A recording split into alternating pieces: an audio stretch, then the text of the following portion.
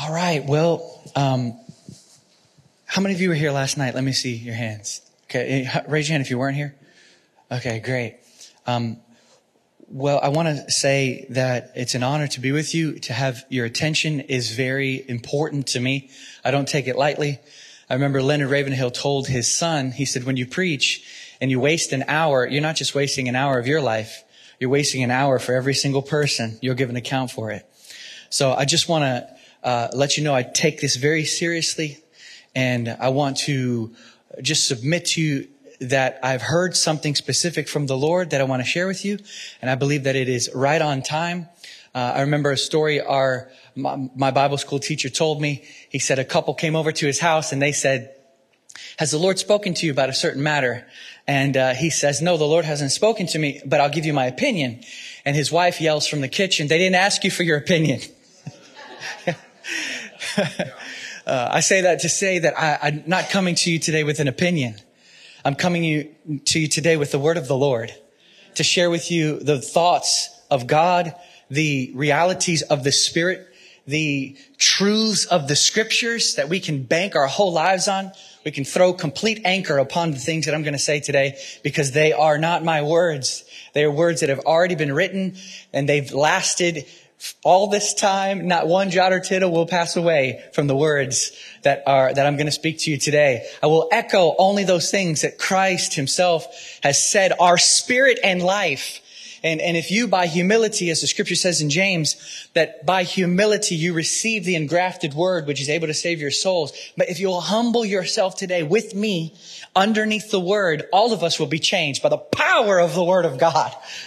You know, the power isn't even in how the words are said. The power isn't in the eloquence. The power isn't in the diction of how you say your words. The power is in what has been written. And this is what changes men. When Jesus was tempted, he responds to temptation by, it is written. And it's so funny that it is Christ's understanding of what is written that protected him in temptation. But then it's not just that he knew what was written, he knew the context of what was written. So it's one thing to know what's written. It's another thing to know the context of what's written. Why? Because the devil came back to Christ and he goes, it is written. And if you only know what's written and you don't know context of what's written, then you are in one side exposed. But if you'll know what is written and you'll know the context of what's written, you can be protected on both sides. How many know the devil wants to take the scriptures and twist them? This is why context is king in a sense. You know, Jesus is king, but the reality of the king is revealed in the context of what we're talking about. So I want to talk to you today about the beauty of Jesus Christ. That's what the entire biblical corpus is about. This man who is God and what he has done. Praise God. And so when we think of the beauty of Christ, there's a quote that comes to my mind from Jonathan Edwards. He actually says, the beauty of Christ bows the will and draws the heart. Just say this with me. Say, the beauty of Christ, it bows the will and it draws the heart. When you think of that statement, Edward said, isn't this literally just giving language to the psalmist? When you look at the psalmist's songs of love to God and in peril and in presence and in decisions that need to be made, and he's worshiping the Lord, do you not see over and over again, he's recalling the beauty of his God? And in that, his heart is drawn like the deer after the water brooks. He says, my soul longs for you. There's a drawing in seeing the Lord. And then you see this submission to God. He says, I delight to do your will, oh God. And Jesus quotes that later on in the New Testament. So you see the drawing of the heart. His heart love is drawn out by looking at the beauty of his God. And his submission, Lord, I bow my knee to you. He even writes that beautiful psalm, come, let us worship and bow down. Let us kneel before the Lord our God, our maker. For he is our God, and we are the people of his pasture and the sheep of his hand. David writes these things. Why? Because he sees the beauty of God, and it draws his heart love, and it bows his knee to him. I believe that the lack of a bowing knee is a bad view of God. When the heart isn't drawn in love to God, it's because it doesn't see him. Because Christ's beauty is irresistible. You see his beauty and it just draws you in. This is why the scripture tells us in 2 Corinthians, you see that the devil's whole agenda is exposed when it says the God of this world blinds the minds. Blinds the minds. So for some reason, so that they will not see the glory of Jesus Christ. If they see the glory of Jesus Christ, their wills will bow and their hearts will be drawn and the devil has no chance. So his whole goal is blind them. Stop them from seeing him as he in fact is. Because if they see him, they will follow him. And they will love him. They will live their lives for him. They will be like the martyrs who in the crackle of the flames sung of his infinite charms. And they will realize him to be exactly what he is. The scripture text that I want to jump off from today is in 2 Corinthians chapter 5. Just for the sake of time, you don't have to turn there, I'll just read it to you. It says, God, listen to these words. God was in Christ, reconciling the world to himself, not counting their trespasses against them. He has given unto us the ministry of reconciliation. Therefore, we are ambassadors for Christ, as though God were making an appeal through us. We beg you, on behalf of Christ, to be reconciled to God, for he made him who knew no sin to be sin for us, that we might become the righteousness of God in Christ. Praise God. It says God was in Christ. God was in. There's this weird thought today in Christianity that God is like angry and he hates you and Jesus is coming pleading with God not to kill you. God was in Christ. It says God so loved the world that he gave his son. God the Father is the origin of the love and the sending of the Son. There's not a separation where Jesus loves you and God is just kind of tolerating you. It is God who sends Jesus. God the Father is the love that causes Christ to be made manifest in the flesh. Praise God. God was in Christ. And let me just talk to you about three things. Let's look at the beauty of Christ in three ways. One, what he is. Two, what he's like. And three, what he's done. My goodness, these things make praise. These thoughts cause worship. These things that we're going to talk about even here and look at bow the will and draw the heart. It was A.W. Tozer who once wrote, what comes to mind when you think of God is the most important thing about you. What comes to mind when you think of God, that's the most important thing about you. Why? Because that's going to determine how you live your life. I remember when I walked into the Brownsville Revival Sanctuary in Pensacola, soon as I walked in, what I stepped into was what I like to call a confrontation with the reality of God. The presence of the Spirit was a conviction. And when I say conviction, I mean a total convincing that God is real. Now, what are you going to do about it? That's what conviction was for me. I stepped into the reality, face to face with this. God is real. What are you going to do about that? And so the reality of God, what you think of God, that's the most important thing about you. And if you don't see Jesus Christ, you're going to come up with weird views of God.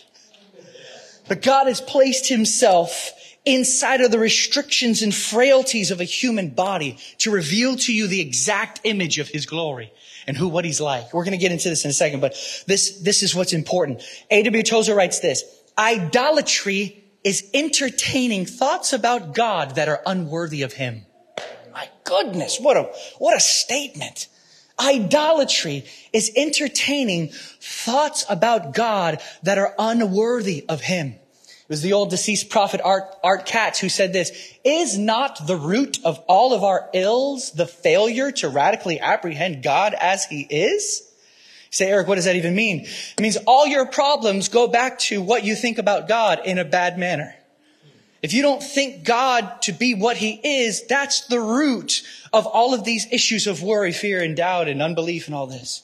It's to see him as he is that is most important. So the first thing we look at is what he is. And then we'll hit what he's like. And then we'll hit what he's done. And I'll go through this quickly. It doesn't even need much exposition because it's potent with power. And now, just to save time too, I'm just going to speak out the scriptures instead of going to the references. Is that okay? So when we talk about what he is, this must be kept in the forefront of our minds. Sometimes when I go pray, I get convicted by the Spirit that I forget what he is, who I'm with right now. Sometimes I sit down and I just start talking to the Lord and I'm like there. And then all of a sudden it hits me. Holy moly. The person who's in this room with me is sustaining the air that I'm breathing as I'm here. He's causing me to stay on the ground and not combust. He's keeping me this whole time. The Bible says by him, the whole world is held together. And so it hits me in a moment. I'm just like, oh, snap. I worship you, Lord. I worship you. Not out of fear, though there is an element of fear, and there should be an element of fear. Jesus says, don't fear him who kills the body and cannot kill the soul. Fear him who can kill both body and soul in hell.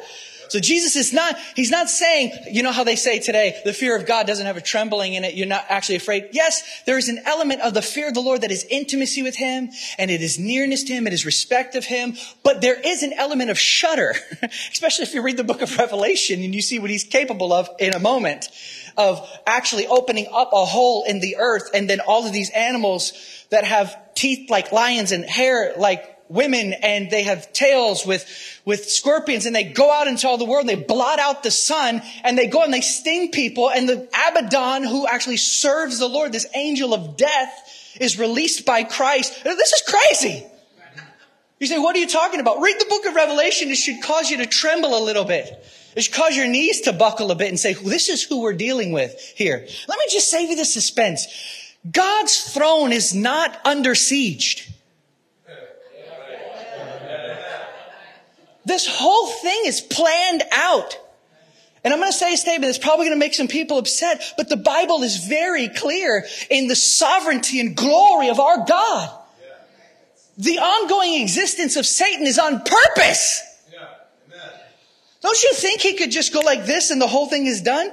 As a matter of fact, when Jesus returns, the Bible says he opens his mouth, and by the breath of his mouth, he slays evil. Just one breath. This is all he does. The whole thing's done.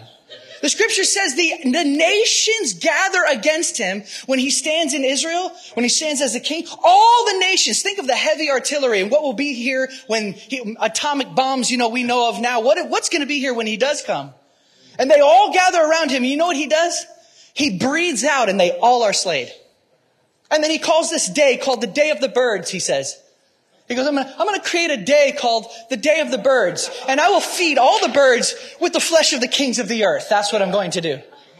You say, Eric, where are you getting this from? Read the Bible and see that the book of Revelation causes your knees to shudder and say, this is who I'm dealing with. This is my God.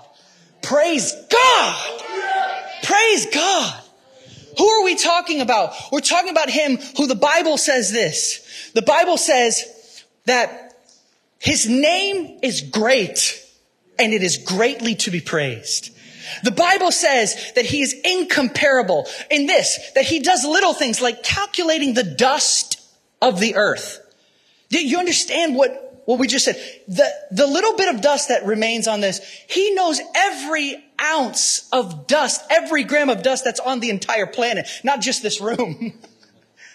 You say, Eric, why even emphasize it? That is a knowledge beyond compare.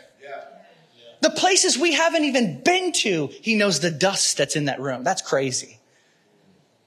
There's a thought these days called Molinism. You might have heard of it. But what the whole understanding of Molinism is that God is so wise that he knows every single possibility of every single situation that could happen. And by this makes his decisions. By full knowledge of anything and everything that could ever be. That's incredible. That thought right there makes me throw up my hands and say, blessed be the name of the Lord. Because it means he puts Pharaoh there on purpose to accomplish his purposes and manifest his glory. My goodness. That's why he can say things as crazy as this. Nebuchadnezzar, my servant.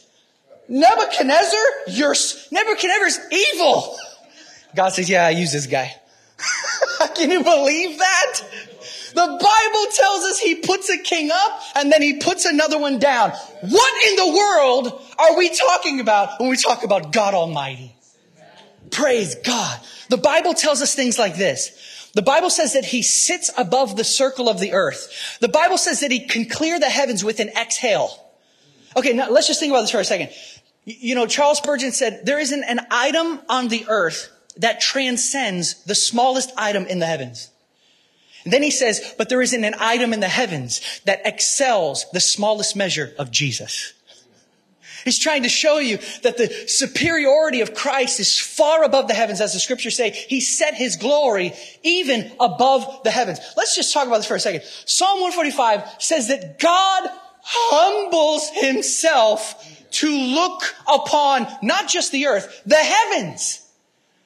I mean, if an angel appeared in this room, all of us would probably fall down scared out of our minds. Because he'd be massive and he'd be shining with glory. As the scriptures call them crimson. You remember how when the prophet Ezekiel sees the angel that comes to him, he's glowing like a burning flame and he's freaking out when he sees him. When you think about John, the Revelator, when the angel shows him the new city made of glorious gold that you can see through, the cubed city of the world to come, my gosh. When he sees this, he falls down on his face and the angel says, bro, get up. Get up. I serve you. I'm not even God. He's like, you're falling down before me because of this. Listen, God humbles himself to even pay attention to what the angels are doing. This is what the scriptures tell. That's how great he is. The scriptures tell us that he made those stars, those heavenly flames. He counts their numbers and knows their names.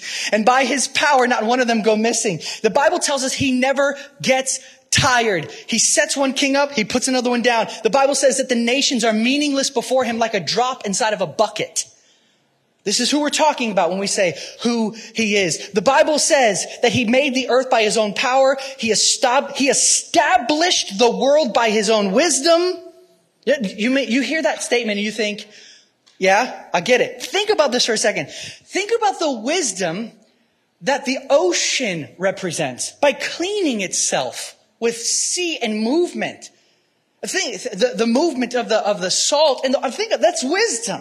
You think of the wisdom of a flower blossoming. I mean, that all comes from God. You think about the wisdom of a bird, like the intelligence of a hawk. God installed all that stuff. You know, when a deer is born, that it comes out walking. That's a wisdom by God. The Bible tells us he tells the ostrich where to lay its egg. The Bible says that he tells the lion to wait in the thicket when he's hunting. In other words, the wisdom the lion has to feed itself comes from God. God has literally permeated the entirety of existence with his own consciousness and then caused all these things personally involved to manifest his wisdom in their own way. The human brain isn't even understood yet. You know what I'm saying? I'm trying to point to this, that the establishment of the world by his own wisdom should cause worship. Not only that, but the Bible says that he stretched out the heavens by his own understanding. He speaks and there's a tumult in the heavens. The Bible says he makes lightning for the rain. One of the prophets called God the maker of the storm clouds. How cool is that? And I don't think these things are poetry. I think these things are reality. That our God is like this. The Bible tells us that he puts the wind in storehouses. What does that even mean? I don't even know. He puts the wind in, I'm going to store it what does that even look like? The Bible tells us that he tells the snow to fall to the earth. You guys get snow here, don't you? Well, he says to Florida, no snow. The Bible says that he surrounds himself with lightning and the sound of his lightnings declare his presence. Next time you hear thunder, say to yourself, the Lord is declaring that he is here. You say, Eric, no, but those are just natural phenomenon. Who is the origin of all of these things? And I would tell you, it's not just a mechanical involvement. He's personally involved. And mechanical involvement would be like he set in motion these laws and they just kind of work by themselves. No, that's not how he is. He's personally involved because the scripture says he causes every blade of grass to grow. The Bible tells us he feeds all the cows. What is this? This God, he's like an all-pervading consciousness involved in everything in his own world. Isn't this wild? The mountains wax in the presence of the Lord. They just melt. He says, listen to this, I fill the heavens and the earth. There's nowhere you can go where he is not. He fills the heavens and the earth. He doesn't just declare the things before they happen. He declares the end from the beginning. Who is this King of glory? Who is this who holds the wind in his fist, sits in bliss and gives life by kisses? This is the King of glory. Praise God. None can deliver out of his hand. The scripture says his purposes cannot be thwarted. The scripture says that no one can reverse what he does. Are you hearing these statements? These are all strong statements, and I'm saying them repeatedly right after each other. But just to even meditate on one of them causes worship to rise up. Isaiah's last prophecy, he says that all the earth will come and bow down before him. One day he will reveal himself to everything, and it will all fall at once before him. The scripture tells us in Isaiah 45, actually 9 times in Isaiah 45, he says, there is no God besides me. He declares his own greatness. And he says, who can counsel me? He says, to whom will you liken me? He says, can you find an equal to me? Oh man, this creates worship in the heart and in the life. The scripture tells us that he is the potter and we are the clay. And then it says, what right does the clay have to say to the potter, form me like this? Wow. Wow. This moves me and causes me to say with Paul, oh, the depths of the riches and the wisdom and the knowledge of God. How unsearchable are your judgments and how inscrutable are your ways or your paths or the things that you do. I can't even begin to dissect the stuff that you do because it is so far beyond me, so far beyond humanity. For who has known the mind of the Lord? So he's unmatched. He's unparalleled. There's nothing too difficult for him. Now, these next 4 statements, this will be the last thing I say on this, and then we'll quickly go through the next 2. We'll be done. But listen to these 4 statements. If we could just believe one of these, our whole lives would be changed. These are all directly from the scriptures. It says, the scriptures tell us listen to these words, guys. This is crazy. If you believe this, this should cause each of us, by faith, to enter into a realm of trust that we've never known before. The Bible says, all things are his servants. I'm not making this up. This is scripture. The scripture says, he sits in the heavens and he does whatever it is that he pleases. Listen to this one.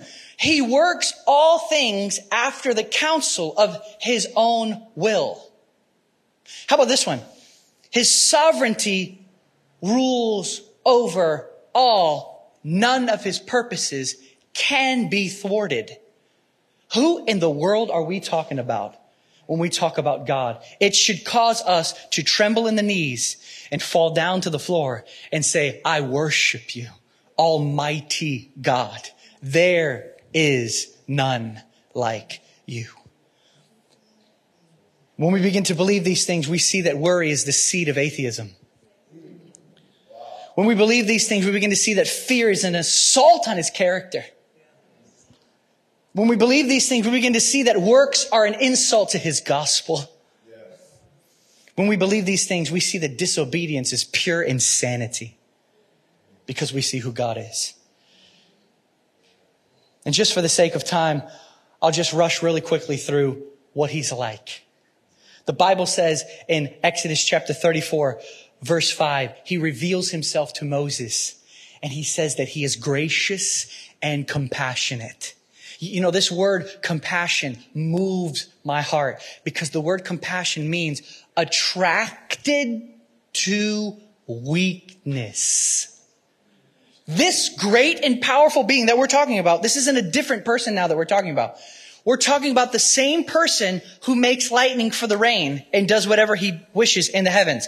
His heart, that great being, his heart is attracted to your weaknesses. Oh my goodness.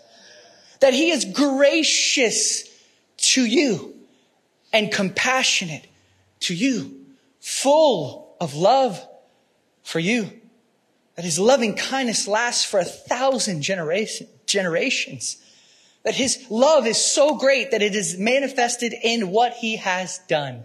And it is this: dropping down out of heaven by the weight of love into the restrictions and frailties of a human body. That alone is a manifestation of humility that can't be matched. Just him dropping down into a human body. That is a perfect example of, that is actually, let's say, the highest example of God's compassion, that he would become a man. I remember hearing Billy Graham. He talked about if you wanted to communicate with the ants, in order to communicate with the ants, because you're so superior to them, you can't really communicate with them, you'd have to drop down and become an ant so that you can speak to the ants. And he says that's what God has done. He's dropped down into humanity to be able to speak directly with eyeball to eyeball, face to face, with breath and beating heart, speaking to his own people, and then living a life that they could never live, and then dying in their place to impute to them, to give to them the perfect life that he lived. He then credits it to your account. That right there is a display of compassion that is unmatched. It's even hard to grasp completely. But that's what we see when we see Jesus Christ. There's a quote in John 14. Jesus says to Philip, he says, "Philip, have I been with you so long and yet you do not know me?" This is the indictment, I think, against the church, is that Christ has been in our midst for so long, yet so few know him. And that you say, what's the context there? The context is they say, "Show me the Father." And Jesus is like, "Do you not see me? You want to know what God's like? Look right here. I dropped down out of the sky from the throne of glory on high to stand before you and deliver to you the words of God, to show you the nature and the character of God. I'm right here. I show us the Father. Have I been with you so long and you don't even know me?" In other words, this humility, this compassion is so great, you can stare at it in the face and still not recognize it. But if we'll call to remembrance the gospel, the glorious gospel, that God has become a man. And as the scripture says there, it says he made him who knew no sin to be sin for us so that we would become the righteousness of God. There is nothing like this. This is unmatched, unparalleled. You can't even begin to match it. I'm going to read a poem, and then what I'd love to do, if we can, is just worship the Lord for a couple of minutes. Is that all right? And when we begin to worship, this is what I'm looking for us to do today. For us to forget ourselves.